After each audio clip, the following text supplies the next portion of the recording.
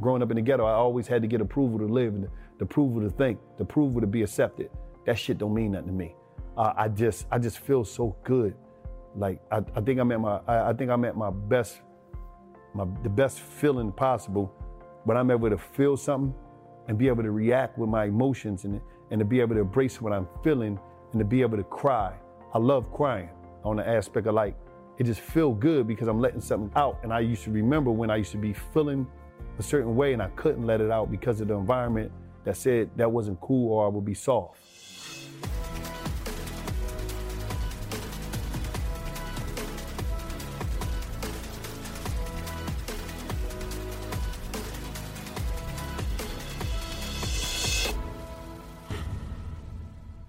Hey everybody, welcome to another episode of Impact Theory. I am here with somebody that is going to make your brains leak out of your ears. This guy is extraordinary. He is the one, the only, Wallo267.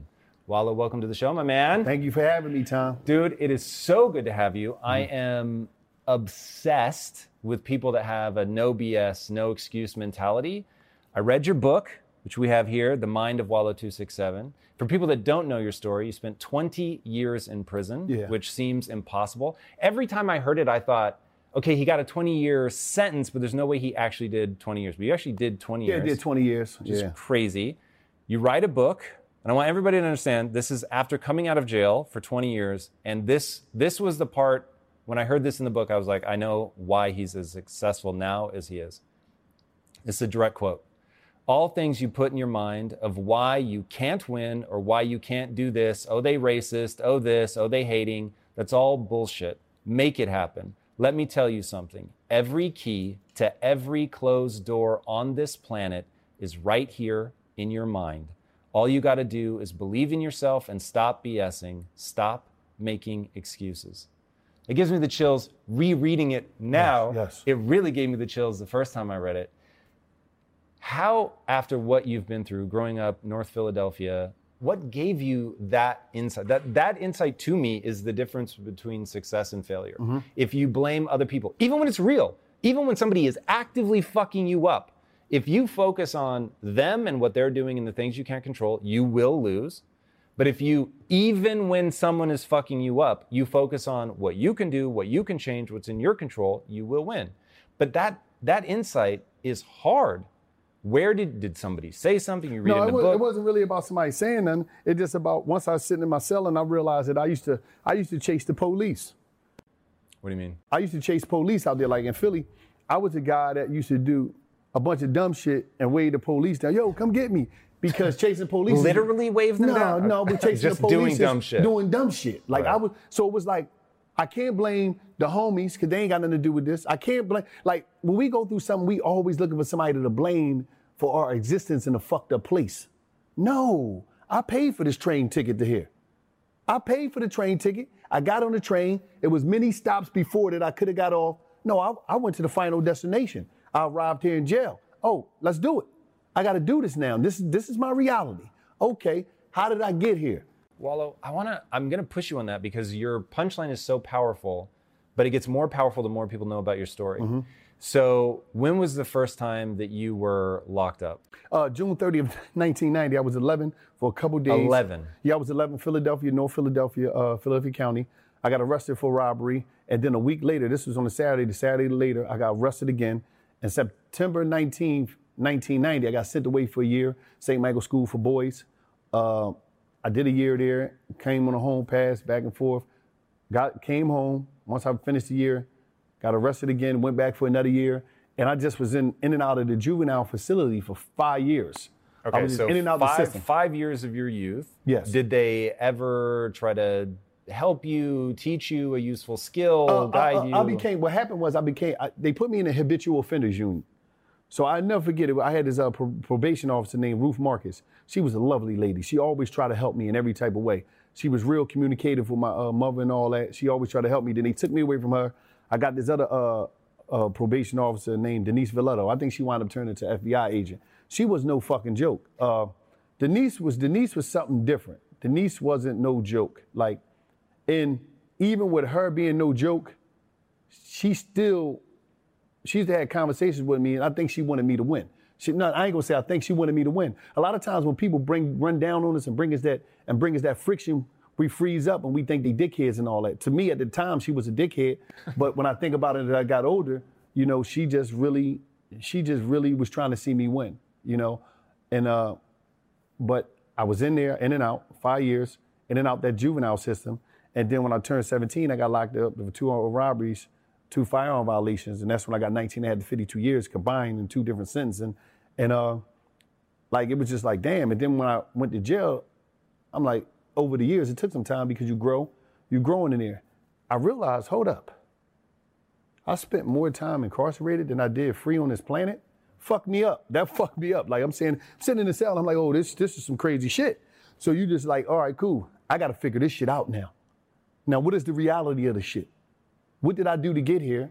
Really fast, I want to talk about that moment because so far it seems like you have a litany of things that you could blame from culture determines what is cool. You're just trying to fit in. You're in an impoverished neighborhood. It's a neighborhood notorious for crime. So you're already put in that. There's sort of generational poverty issues, all to take into account. There's a system that is not exactly preparing you for anything. I've heard you say that the juvenile system makes you feel at home in the penitentiary. It's like a training school. Yeah, that joint was so a prep. There is a list of things that you could blame. You're still not blaming them.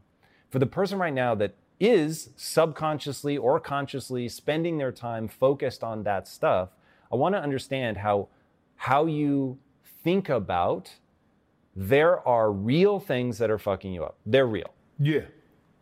But it still doesn't help you to focus on those. And I want to know what it is you've learned about life because you're a marketer. Like you figure out how the game works and then you go, I'm not going to judge it. I'm just going to say this is the best way to play it. And that's what makes you so interesting. So what was the key insight about how life works that made you go, even though I have reasons, like these are real legitimate reasons for me to just stay broken, it's not a smart play. Why isn't it a smart play to wallow in that? Because it's just going to have me in the same place. I'm going to be in the same place. I might not be doing crime, but I'm still going to be living a loser lifestyle. Because I'm a complainer. I'm an American complainer. I just complain. That shit don't work. I ain't got time for that bullshit, Tom. Listen, let me explain something to you, Tom. I'm 42 years old, just turned it a couple days ago. Okay, bet. There's a big chance that 60%, maybe 80, maybe 90% of my life is gone already. I don't have fucking time. Time is not waiting for me. Time is not my friend. And I'm not talking about your type of time. I'm talking about T-I-M-E. Time don't like nobody. Time hate all of us. Time is trying to stay away from us. You think I'm going to waste the rest of the time that I got to be operating out here, crying and complaining, blaming somebody? No. I know why I'm there because you know why? It was plenty of people that I know that came from the environment that produced me, that I come from, that didn't go where I went. So, what I'm complaining about. Oh, this happened. Oh, I was living here. What about all the people? Listen, I know more people in the inner cities that's law-abiding, tax-paying citizens that never did nothing wrong that's living their life than I do that's criminal. Now, they might over-report crimes in my environment through the media, through television, so you see it, so it makes it look like, but what is it, like 1.something million people in Philadelphia? How many of them people you think is criminals? Not a lot. There's not a large percentage. So I'm like, hold up. I could blame all this.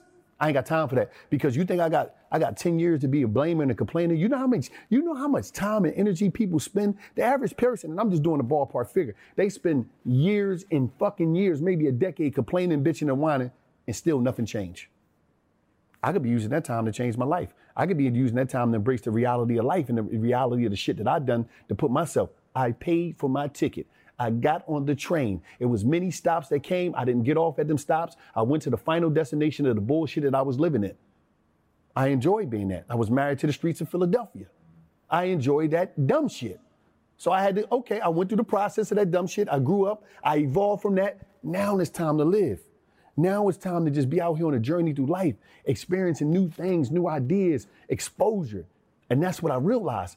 A lot of us don't expose ourselves to new things, new ideas. We're not open to different, open to change. And that's what helped me. I became open to all this shit. And so I'm like, okay, damn, that's different. Let me try that. Damn, let me jump out of a plane. Damn, let me do this. Like some real shit.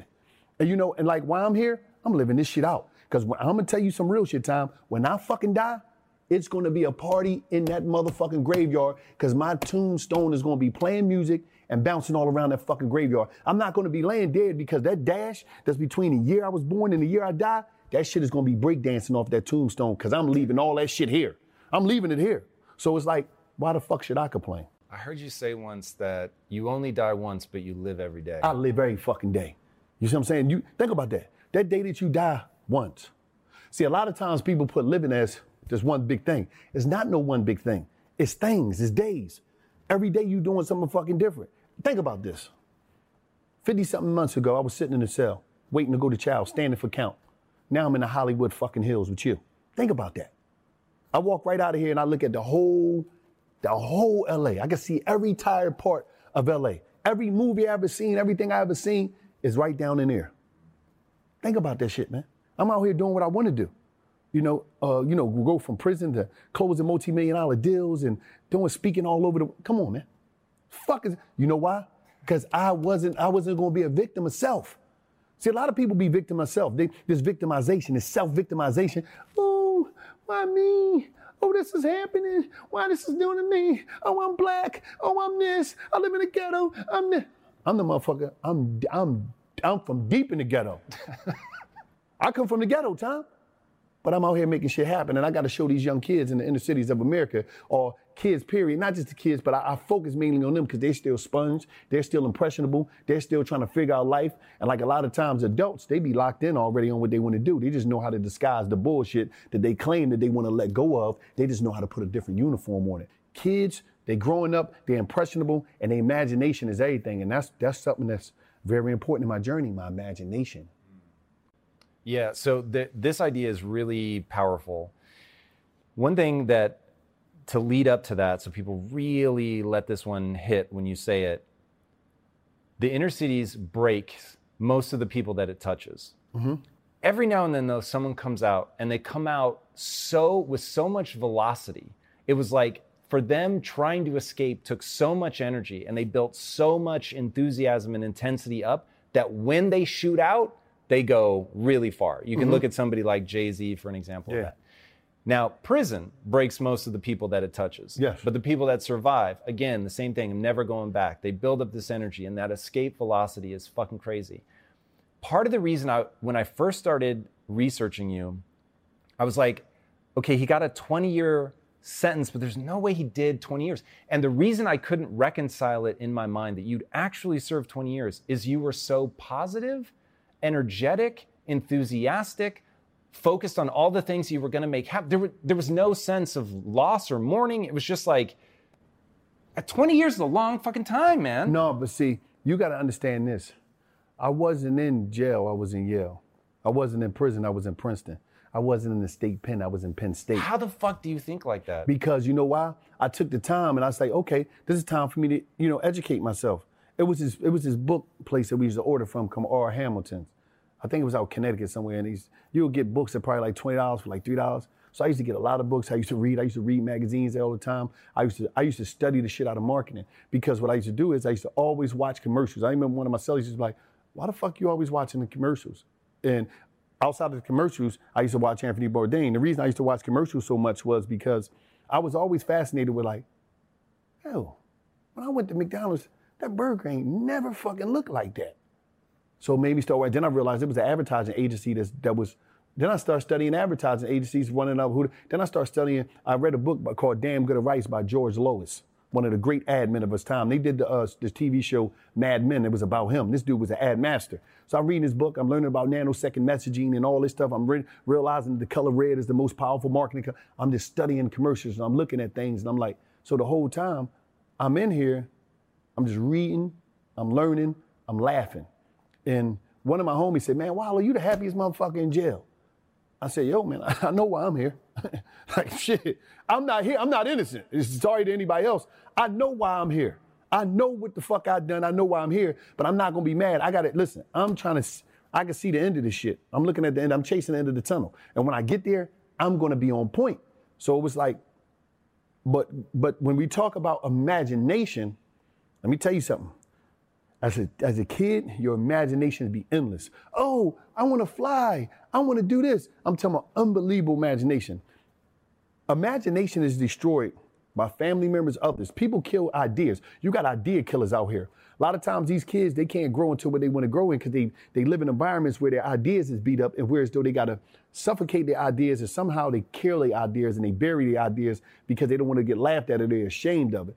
So by me going to prison from 17 to 37, well, experience, life, lived experience, life will fucking destroy your imagination. If you're adult, if I was out here, and I probably lived, had a kid, went through different relationships, jobs, this, whatever I was doing, got shot, whatever might happen, it started to deteriorate your imagination. By the time I probably would have hit 27, I'd have been done of dreaming. I probably have stopped dreaming. By me going to prison, what it did is, it froze the imagination that I had. So when I'm in prison the whole time, I'm not living the life that most people be living and beating them down and wearing them down and becoming jaded and getting their ass kicked by life. So when I come out 37, I'm still in there reading all type of shit. And then when it was 2013, I got my hands on an iPod Touch and a wireless hotspot in jail. And when I got that fucking shit, I came alive. That's when I came alive, when I seen technology. Because you could see the potential? I seen the potential, and I realized, okay, these people don't understand what's going on. I realized the stars. They couldn't see what you could see. No. Humans, I'm looking at it, and I'm looking at the people from my environment. I'm like, yo, okay. I'm in my cell. I'm on social media. I'm going down. Now, social media, the timeline, everybody is battling for attention. Attention is real estate. Attention is the new currency. So everybody's battling for that shit. So I said, okay, you see this athlete, that's why they're watching, because you're an athlete. If you ain't an athlete, why would I care? If you're not a girl that's half naked on Instagram, why would I care? If you're not a rapper, why would I care? That's what the average person say. I realized that social media gave everybody a stage, but a lot of people don't know it's a stage to introduce people to their ideas, their outlooks of life or whatever. And they also don't know how to capitalize on it. So there's an interesting part of your story where you're coming out of prison, you don't have two nickels to rub together, and you've got to find a way to get local businesses to let you be basically their pitch man. So that's already impressive. But what I did was I went to these businesses and I just did it for free to get my proof of concept. I had to show you, I had to have some proof so I could take the proof of concept and be able to say, when you go on my page and to be able to say, oh my God, or just be able to say, Tom might be like, oh my God, I seen that commercial you did at that Rib Shack. I want one of them. How much? I'll never forget, it was a place, it was a home health care place. They paid me like my first check. It was $500 to do a commercial for them. And when I shot on an iPhone or yeah, what? An iPhone. Yeah. I just went there to tell my friend to hold the camera. I said, hold this camera. And I just did it. And it was like, it was out of here. Like I'm talking about, I did it for $500. But when they called me, that was the first time I really charged somebody $500. I'm like, oh shit. I just was out of jail not that long. I'm like, oh shit, there's a market for this. And then I just start charging for it. And then the price just start going up for $5,000, $1,500. And it's just walking up on somebody, you tell them you got a business, all right, this is how much it costs. I'm doing my research on Google, finding out what's the price point. Okay, these is the price points, boom, boom, boom, boom, bang. Okay, this is how much I'm supposed to get. Oh, I'm supposed to get $100 for 10,000 followers or whatever. How did you figure stuff out when you didn't know? How am I supposed to charge? Like, I'm Google man. I'm Google. Listen, I'm an alumni. I'm talking about Google University and YouTube. I went to them universities. Them my colleges. I got a degree. I got a degree in information from them two places.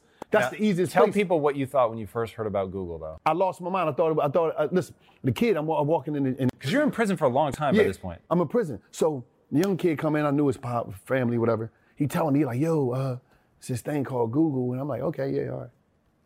Yeah, you could look this up. I could look up anything. I was listening to him. Then when he said, I can even look up Lou, I said, why the fuck would you be able to look up me and I've been in jail all this time? That don't make no fucking sense. I'm not that stupid kid. I know I've been in jail. I'm not that slow, right? Because I'm really believing. So I went and I wrote it down in my book of life. The book of life is something I wrote a bunch of stuff down that I got to check out when I get home from jail or things I want to do, whatever. So when associate of mine give me the iPod Touch and the clear wireless hotspot, and I'm doing the research, and I went on Google and I typed my name in, And shit popped up. I dropped the phone. I was like, oh shit, the feds on me. They ready to be a RICO act for a cell phone in jail, right? So I'm just like, I'm thinking crazy as shit. So I'm paranoid. I'm like, oh shit, this is real. And it was over from then.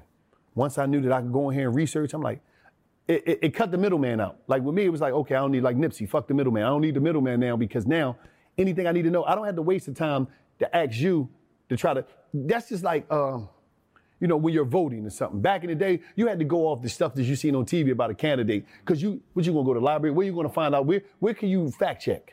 So I went online. You go online now. Okay, this is what this is about.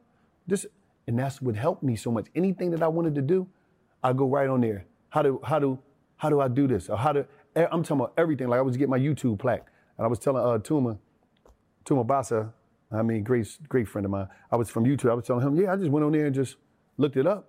It took me a couple of minutes. God told me exactly what to do to get my YouTube plaque, my 100,000. I went and it was done. I was there in a week. It's that easy.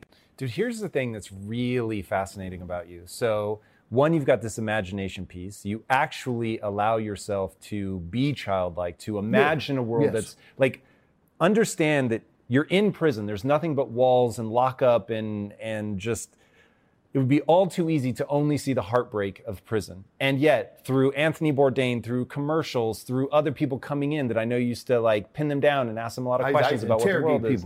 Like you let your imagination roam. And I don't think it's as simple as, oh, well, I was in prison, that froze my imagination. I think most people, their imagination dies in prison. Yours didn't. So you fan the flames of this imagination, you let that run wild, you got your book of life, you're keeping all these notes. But the key fucking thing that I want people to take away from you is you never said, oh, but this isn't for me. It was always, I can imagine it and I'm going to go make it real in my life. Everything for me that's on this planet. Everything that I want to do is for me. That's why it's here. Everything that you want to do, you can do. That's why it's here. It's just about, are you willing to put the fucking work? And when I persevere, is you going to persevere to be able to, is you going to stay down? Everything you want to do, I don't know what you want to do. If you say, damn, I want to be a chef. Is you going to put in the work to do that? Is you going to do the research? Is you going to study the greats? Or maybe not study the greats, or you're going to come with some new ideas and new approaches to being a culinary, in the culinary field, chef, whatever. Everything is out here for everybody. That's why it's out here. Once you're able to breathe, you got all the tools you need. See, yeah, but getting people to understand that's really hard. So my last company, Quest, we had a lot of employees, and about 1,000 of them grew up in the inner cities. And I remember one kid, like my whole thing was trying to get them to understand, like what separates you from success is a lot of execution. That's it. Nothing else matters. Like Kobe Bryant has one of my favorite quotes: boos don't block dunks. You can literally hate a person. You can actually pay an entire team millions of dollars to try to stop this man from scoring a basket. They have every incentive in the known universe to stop him. But he's so good, he scored 81 points in a single fucking game. So at some point, your talent just shuts everybody down. I love that about life. Now, one of my guys came to me and was like, yo, Tom, this is crazy. Like, you're making me rethink my whole life because my mom told me that the world doesn't want people that look like me to succeed. He was a Hispanic kid. And I was like, bless your mom. I bet she's the most wonderful person on the planet Earth, but that is terrible fucking advice. And honestly, it doesn't fucking matter. Even if, and this is like my obsession, this is why I love your message, even if the world doesn't want you to succeed, if you're good enough, they can't fucking stop you. And when you take out that middleman and you've got a device like this that lets people build shit, like literally you're limited by your imagination and your work. And that's it. Now, I'm not saying that it isn't harder for some people. I'm just saying that it is possible. And that's what makes this collision for you of imagination and the whole world's here for me so fucking magical. Everybody, you know why? Number one, the thing about the Kobe thing, like you were saying, I got a lot of, like with me, one of my sayings is, haters is your marketing team, let them work. Let me explain something to you. You know what haters do? They tell the world about you. They're free marketing. And what they do, if you really the shit out here and you ain't playing no games, and I'm talking about you kicking ass out here, when a hater tells somebody about you and they go look you up and do something, you got new supporters. They introduce new people to you because they always talking about you. So they don't even matter. Like he said, boos do not block no shots. Yelling and hecting do not block no shots. It gonna have you leaving the game telling somebody how you fucking hate me so much or whatever's going on, cool. To me, this is what we gotta understand. Everything you want is out here. See, to me, the world is one big library and everybody's a book. You got books on coding. You got books on mechanics. You got books on culinary. You got comic books. You got street novels. You got crime manuals. Read your books wisely. Choose them wisely. Watch what books you read. But every human being on here got a journey. And they know something that you might don't know. So it's like everything is out here. But what made it even more possible is that world that's a library, I got it in my pocket in the phone. They put a computer in my pocket. They done fucked up. You fucked up. Because that's the only thing I ever wanted was a phone coming out of jail. I just wanted 2 phones. I didn't care about nothing else. Why 2 phones? 2 phones because one, I could be listening to my music on, another, I could be recording myself. You know what I'm saying? Yeah. I'm a real emotional person. Like I love to feel. I love to cry. I love to just be soft. I love that because I was neglected from that growing up in inner cities of America because I was taught how to be tough. So now as an adult, it just feels good. It feels so good to be able to cry. Do you get backlash on that from the streets? No, I don't. It wouldn't even matter. I run my life, not the streets. You know what I'm saying? Like I dictate the life and I'm not looking for your approval to live. I did that too much. Growing up in the ghetto, I always had to get approval to live and the approval to think, the approval to be accepted. That shit don't mean nothing to me. I just feel so good. Like I think I'm at my best, the best feeling possible when I'm able to feel something and be able to react with my emotions and to be able to embrace what I'm feeling and to be able to cry. I love crying on the aspect of like, it just feel good because I'm letting something out. And I used to remember when I used to be feeling a certain way and I couldn't let it out because of the environment that said that wasn't cool or I would be soft. So it was just like, that shit is like everything to me, crying and just feeling it, like, it's hard to explain, but it's like to not be able to do something for so long and then to grow, to understand your emotions and your feelings is like, that shit is like everything. I'm talking about that shit is everything to me. And to be able to feel, because I never could feel at one time. I wasn't allowed to feel when I was taught that wasn't tough.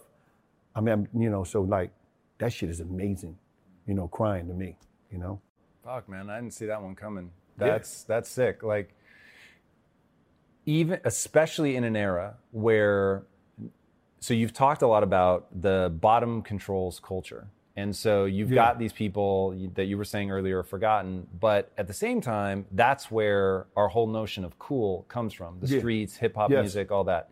So even if you're not from the streets, the element of cool, to want to be cool, to not be soft, there's something amazing about somebody like you who has the bona fides of having been from one of the roughest neighborhoods in America, having spent time in prison and come out okay, and for you to say that crying is everything to me, that's fucking powerful. I got a responsibility to educate the young people in a way because I'm exposed to more things and I know a lot.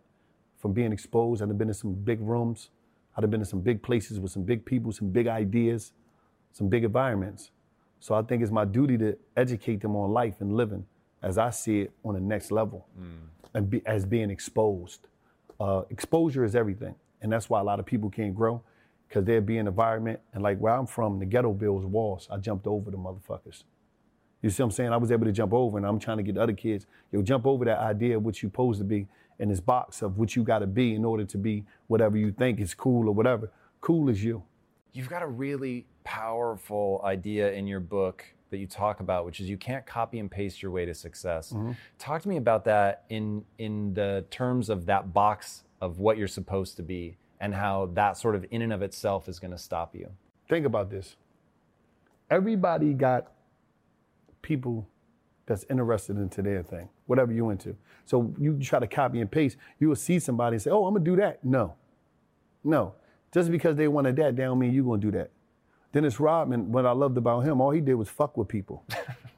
And he won. That was his style, that was his approach.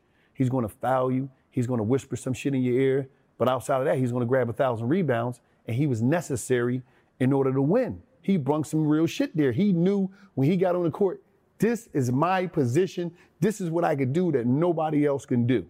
That's why I loved him, because he was just different. He understood that. A lot of people don't want to do that. They want to copy and paste somebody else and try to emulate their whole situation and think they're going to win and be mad when they don't. You know, and that's the problem out here. You can't copy and paste. You know what I mean? You got to figure your life out, because whatever you're doing is going to be some people that's going to, is an audience out there for everything. I'm realizing. So you got to just stay focused. Don't be looking at nobody else too much. How do people though find out like what their flavor is? Like so many people, one of the number one questions I get asked is how to figure that out. Like, hey, cool, I buy what Wallo267 is saying, but who the fuck am I? Oh, you got to reevaluate yourself, and you got to have a real conversation with self. Everything is in here. Everything you need to know is inside of you. And you got to get to know you. Sometimes you got to remove yourself from people, places, and things that's not going to allow you to embrace the reality and your individualism of who you are. And that's what's important. That's the most important shit ever. And it's already in you. People tell me, why is you asking me? You know your journey. You know what's holding you back. You know the horrors of your life. You know the joys of your life. You know who your parents was, the house you grew up in. What affected you? Whereas though you feel as though you stopped growing, you stopped living, you stopped dreaming. What moment? When was that? Go back and deal with that. Figure it out. You know what I mean? If you need a therapist, do that. Whatever. But you got to have a conversation with self about the reality of your journey. And once you connect with that, it's a wrap.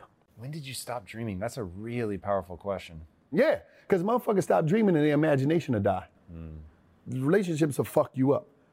Rather friendships or regular love relationships, it's a paralyzing, the end of relationships can become paralyzing.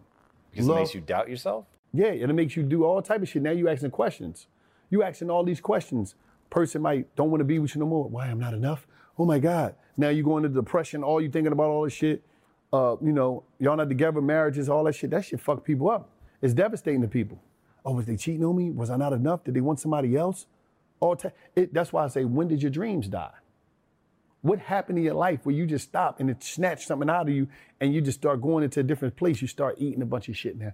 Oh, laying there, I don't want to live, all this dumb shit. When did that happen? When did your dream, like, cause you know, out here, a lot of times, you got idea killers out here. And sometimes the idea killers and the dream killers be yourself. It don't be nobody else. See, nobody can make you do something. Nobody. If they don't have no gun to you and no shit like that, you're only doing this because you want to do it. You know what I mean? So you got to figure out shit. You can have ideas. You can listen to me. You can listen to this person, that person. But at the end of the day, you got to listen to self. When it comes to platforms that will help you run a business, there is no shortage of options on the market. But if you want to use the best, most advanced, and most efficient platform out there, you need to be using Shopify. For whatever and wherever you want to sell, from launching to going international, Shopify is the global commerce platform that will help you grow at every stage of your business. With award-winning customer service, the internet's highest converting checkout page, and a suite of integrated AI tools, Shopify is your all-in-one platform to quickly and efficiently take your business to the next level. I love everything about Shopify because it makes it so easy to start, run, and grow a business. Shopify powers more than 10% of all US e-commerce because businesses that want to grow quickly use Shopify. Sign up for a $1 per month trial at shopify.com/impact, all lowercase. Again, go to shopify.com/impact right now to grow your business no matter what stage you're in. Shopify.com/impact. In today's highly unpredictable and rapidly changing world, the smartest move you can make from a financial standpoint is to actually understand how money works and how markets move. Because if you want to have any chance of investing your money wisely and growing your financial portfolio, you have to make a profit. And the only way that you're going to do that is either by setting and forgetting or actually understanding what's going on at a macro level. So whether you're a seasoned investor or someone looking for extra guidance, Today's sponsor, Yahoo Finance, has got you covered with all the tools, data, and news that you need in one place to grow your knowledge base around what is happening in the world of finance and to make sure that you have the right goals and you're executing well. Yahoo Finance makes it easy to consolidate your accounts so you can effectively and efficiently manage your entire portfolio. Personally, I love how straightforward their platform is to use. It is very simple to get the information that I need, and Impact Theory's own chief financial officer is exactly the same, spending time helping me frame exactly what is going on from a global perspective so that I'm making the smartest decisions that I can. I definitely recommend that you check out Yahoo Finance for comprehensive financial news and analysis.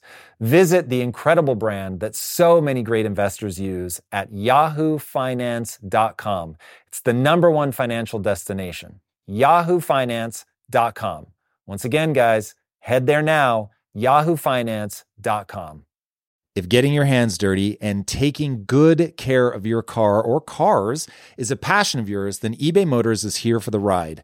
Because I'm sure you remember when you first saw the potential in that beauty. And then through some elbow grease, fresh installs, and a whole lot of love, you transformed 100,000 miles and a body full of rust into a drive that's all your own. With over 122 million parts for your #1 ride or die, you can make sure your ride stays running smoothly with eBay Motors. Brake kits, LED headlights, exhaust kits, turbochargers, bumpers, whatever your baby needs, eBay Motors has it. And with eBay Guaranteed Fit, it's guaranteed to fit your ride the first time, every time, or your money back. Plus, at these prices, you're burning rubber, not cash. Keep your ride or die alive at ebaymotors.com. Eligible items only. Exclusions apply.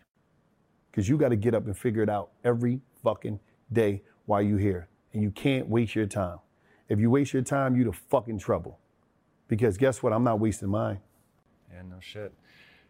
This whole idea of building yourself. So as you're talking about people going through the end of a relationship and it's traumatic and it's got them asking all these questions, in that moment, I know why it's so dangerous, is they're re-piecing themselves back together, right? So the end of the relationship sort of broke them apart. They had a sense of identity as that pairing, whether friends or romantic. And when that shatters apart, now they're like, wait, who am I really? Maybe I am a loser. Maybe I'm not worthy. And so as they build back up that vision of themselves, it's usually worse. Is there, you talked in prison, I heard you in an interview talking about prison, and you said, something happens to your mind when you walk by a guy getting stabbed until the other guy's arm gets tired. Yeah, I had to go insane in order to stay sane. That's why I protected my mind when I was in prison, because I would have ran up against some shit mentally. How did you protect it? I protected it because I had to go insane in order to stay sane, meaning I had to convince myself that all the shit that I'm going to see during this journey of prison is normal. If I didn't, I was in fucking trouble. But didn't at some point you realize, actually, maybe that served me for a while, but now I have to do something different? Or did that mentality carry you all the way through prison? No, what it did is I learned how to, after a while, I removed myself from a lot of people in prison, a lot of things. I stopped having certain conversations, stopped being around certain people. If I felt tension, I wouldn't go to the yard or all type of shit. So I wouldn't have to be exposed to a lot of more shit. Because in prison, you can seclude yourself. You don't have to go to certain places. You could do your own thing. And but it was a time where as though it protected me. It really protected me because, prison is a scary place. And when I first went to prison, I was scared to death. I thought somebody was going to try to do something to me. You don't know, because I'm only going off of TV and what I heard. And the education of prison based off in the entertainment industry is so far off.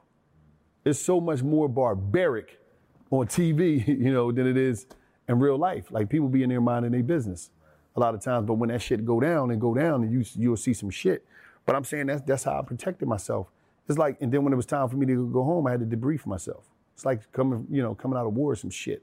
This is different, but it's like. What did that process look like? What did you actually do? I deprogrammed myself in order to By talking to yourself, journaling, just understanding, writing stuff down, understanding, processing, remembering what I seen, understanding that shit wasn't right, whatever I may seen and seen, get like that. So it's like understanding certain shit and just like, yo, get your mind ready for the real world. I started removing myself from a lot of things as it was time for me to go home so I could prepare myself to embrace the reality of the real life, reality of the human human connection and shit like that. So, that's what that was about. And did you have like something specific in your mind where you're like, okay, this is, because you talk about the real world, and I look at your business career and what you've been able to achieve, and this is not somebody who's sort of making it up as they go. This is somebody who's put a lot of research in, who've read books on marketing, who engages in their own branding, who went, walking around the streets, selling merch, understanding what it takes to sell. Like, so when you think about the real world, is it largely from a business perspective? Like, when you say get ready for the real world, what does that mean? It's not just about business. That's not the biggest part of my life. It's just about living. Like, getting ready for the real world was just living, meeting my family, meeting them again, because most of my time on earth, I've been in institutions. So it was like, I know my family, but we don't really know each other. So it's a reintroduction to family. Getting out here and seeing things, and just living. You're working really hard to be successful. What would you say is like the most important thing to live life well? Is it pursuing something that matters to you? Is it family? Like, what is that? To me, it's just living. When I say living, I mean doing what you really, really want to do. Like, I realized that not wanting or needing anything is having everything. When you get to the point where as though you're not chasing no more. But I love the idea of taking a piece of paper, sitting down in a notebook, writing something down and saying, I'm gonna start this. I love to create new shit. And I do it a day. It's a day. I call it, I need this LLC, I need this trademark, I need this logo done, boom.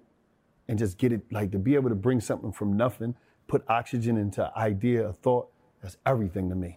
Walk people through the process. So you do this, you call somebody, but like you had to learn who the person is that you call. You had to learn about trademarks and copyrights. Like, how did you begin to put this all together? I read about this shit in jail religiously, but when I came home, what was so interesting, I went to Atlanta to wash my eyes.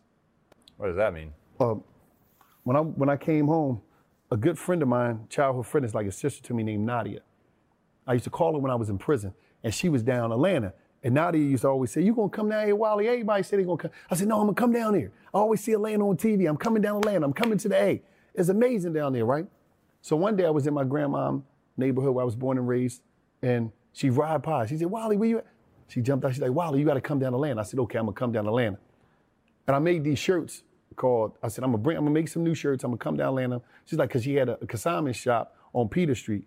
And I said, all right, I'm coming down there. He's like, you can sell your shirts in my shop. I said, all right, cool. I went, I created this logo called Atlanta versus the world.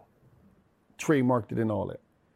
But I wound up trademarking it later, but I took them down, printed it up, said, I'm going down there. And the reason I said I had to wash my eyes, because I came back to Philly and it's so poverty and it was so real and the violence was so on another level.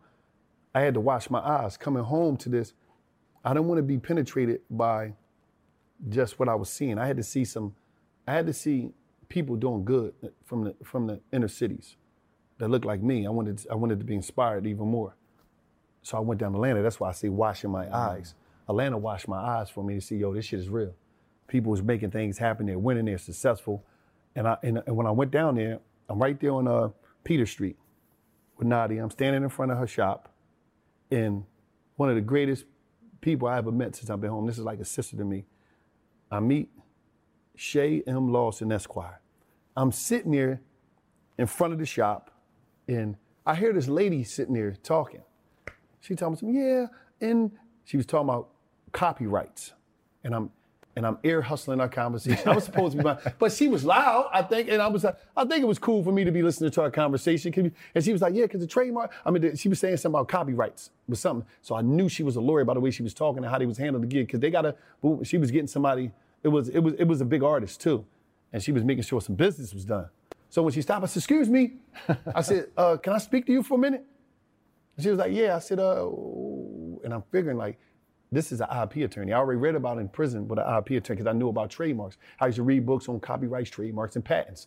That was the thing, because I understood, to own something, you got to have your IP. IP is everything in this game. You know that. You probably got a shitload of trademarks. So she walked up, we did the talk, and she's like, yeah, I'm an intellectual property attorney.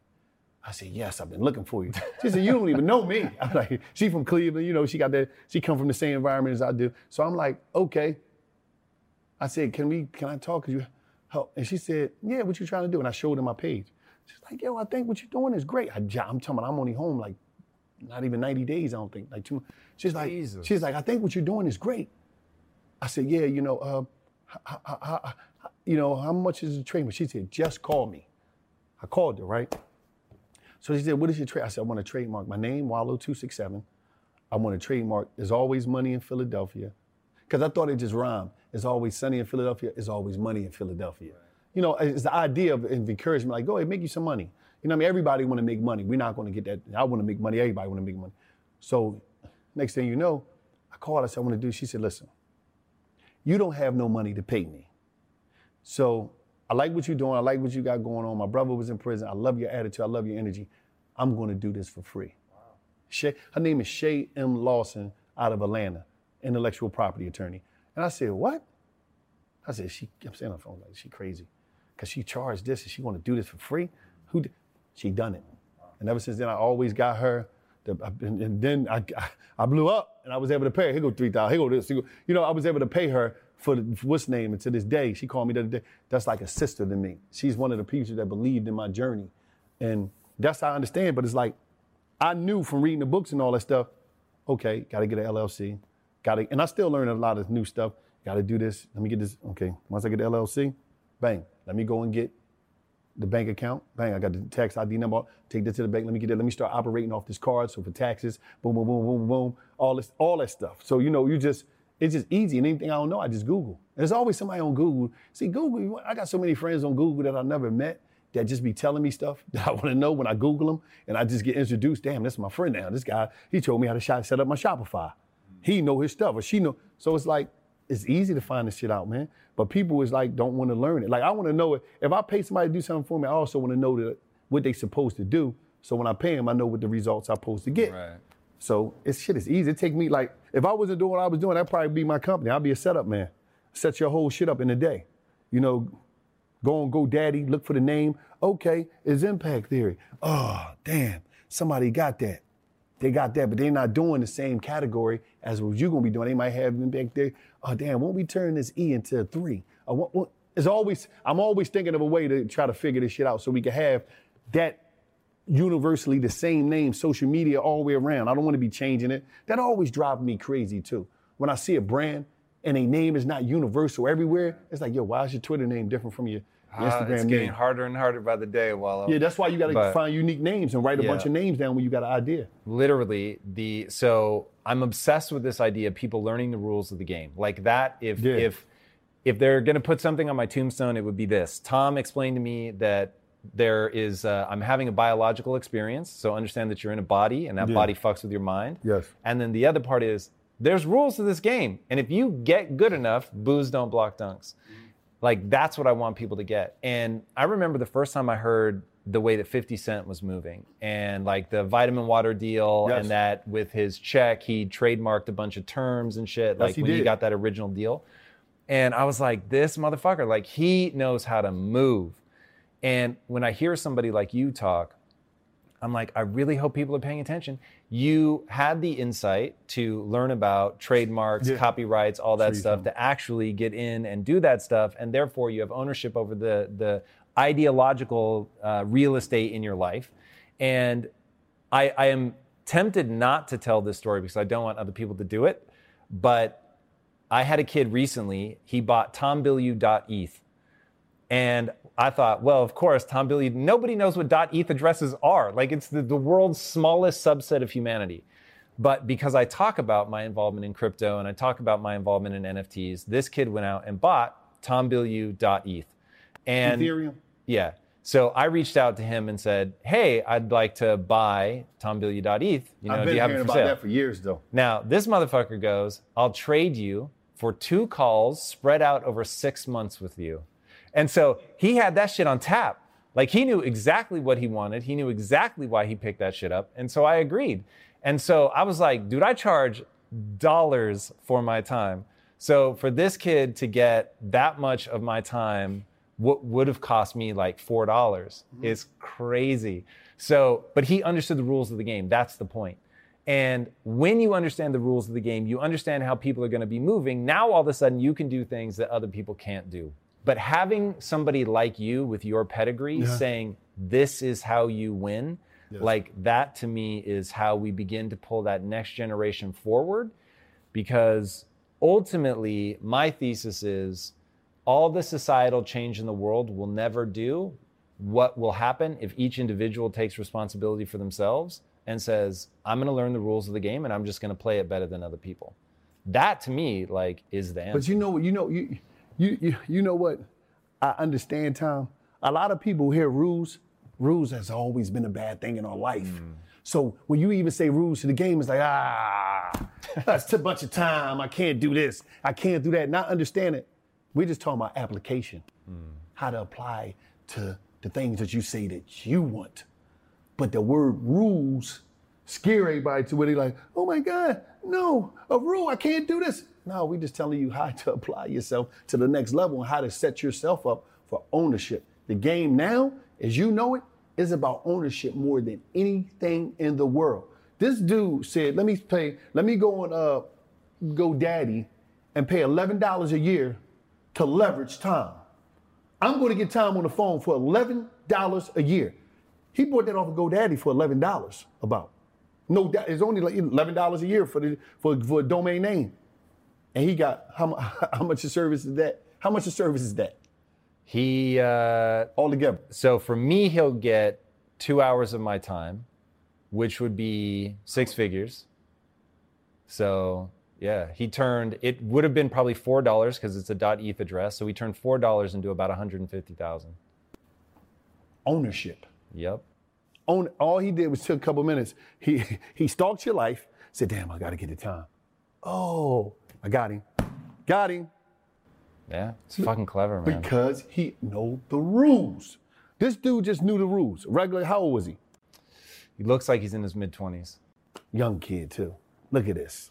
He know the rules, and that's what it's about. And you're going to give him, 6 figures, about $4 because he know the rules. But one thing is words. Words scare us. Words. They're horrifying. And that word rule is horrifying, so people don't want to do it. They ever say, oh, let me pay you to do it for me. We don't know if it's going to be done right because you don't even know the rules and know what's supposed to be done. You know what I'm telling you that I done for you. So it's a game changer. So, nobody want to know the rules. I enjoy the rules. Yeah, man, that to me is a big part of what makes your story so fascinating is just how much time you've spent learning and that you learn with such enthusiasm. There's one of my favorite quotes is Churchill, and he said, success is the ability to go from failure to failure to failure without a loss of enthusiasm. And when I think about your story, it's really incredible that it didn't break you, that, all the different things you've had to go through, you're so enthusiastic and you're so positive and upbeat, which one makes people want to be around you, which is another thing. From the moment you walked into my house, you've been energetic, enthusiastic, positive, like engaging. And that's really a part of your secret sauce. I've seen some of the most angriest motherfuckers on the history of life, I think. I'd have been around some of the most angriest motherfuckers. And I'd have been around some angry people, and they enjoy being around me in prison. Because I'm just always talking shit. Like, I was the guy that used to run around jail talking shit, like, not in a threatening way, but like in a funny way, joking about shit, whatever. And I'm talking about, I done had some old heads when I was in prison that can be in, and I'm talking about in the top 5 angriest motherfuckers in the history of life. But and I realized it aids you, it beats you down, it depletes your energy. It's worthless. Why the fuck should I be a part of that? When I'm breathing and I got a chance out here, I got to take advantage of every breath while I'm out here, and I got to take advantage of my time while I'm here, because I don't believe we're going to be here for long. Think about this. There's a good possibility that in 30 years, me and you might be out of here, Tom. Think about that. We might not make it to tonight. That's what I'm saying. So why not live it out? Why the fuck you think I'm going to be sitting here? Ain't that shit age you and fuck you up. It fucks your heart up. That shit fuck your liver up. Just being angry. So it's like, why should I do it? I'm just going to live. Yep. Wallo, man, I cannot thank you enough for coming on, dude. No, I thank you for having me. Fuck yes. Thank Dame and John, too, for mentioning me. 100%. Yes, Dame, indeed. thank you, Dame. Dame and John, listen, Listen, I love Damon John. Damon John DM me out of nowhere, say, listen, man, we got to get together. Send me your number. And he just been, came down to the inner cities. We walked around, interviewed him. He just been always great to me, always lending a hand. And he exposed me to different things, man. He gave me exposure, man. I love that guy, man, you know? No, he understood. He seen it early. Respect to him. He Yes. bet on the right horse. Yes. But dude, I think the message that you're bringing to people that you're living, which is way more important to me than if you were just popping off about it, but that you actually live it. You're out there building businesses. Yeah. You've got your Barstool deal, which Yes. fucking crushed. Congratulations. I love Barstool. No, listen, one thing about them that I loved about them, they see it. They understand what's going to happen tomorrow. A lot of people don't understand what's going to happen tomorrow because they don't study yesterday. But they study it. Shout out to Erica and Dave P, everybody over there, Jen. Everybody over there is doing anything. Gaz, I'm talking about Deidre. The whole staff over there at Barstool, they get it, you know? So, you know, that's what it's about. Congratulations. Thanks, man. Dude, thank you for everything that you're doing. I think it's fucking brilliant. No, thank you for having me in this extraordinary house on the top of, what's this, where was we at? Top of Hollywood? The Hollywood sign right next door to this guy. This guy's he's killing it. I'm talking about I go right outside and slap box with a Hollywood sign. He's killing shit out here, man. This is real life, man. Thank you for having me, Tom. I appreciate you, man. 100%. Anytime you call, I'm coming. Hey, well, get ready. I'd have you back anytime, brother. Yes, It's thank amazing. you, man. Guys, I'm telling you, this is somebody that is putting it to use. A lot of people can talk, not a lot of people are willing to do, and this man does. And the fact that he has all the excuses in the world that he could lean on and nobody would blame him, he doesn't because it doesn't work, and he has made millions of dollars out of prison. He spent more of his life in prison than out, and yet he's still out here making an extraordinarily successful businesses. It's really breathtaking. I hope you guys learned a lot, and speaking of things that will help you in your journey, if you haven't already, be sure to subscribe. And until next time, my friends, be legendary. Take care.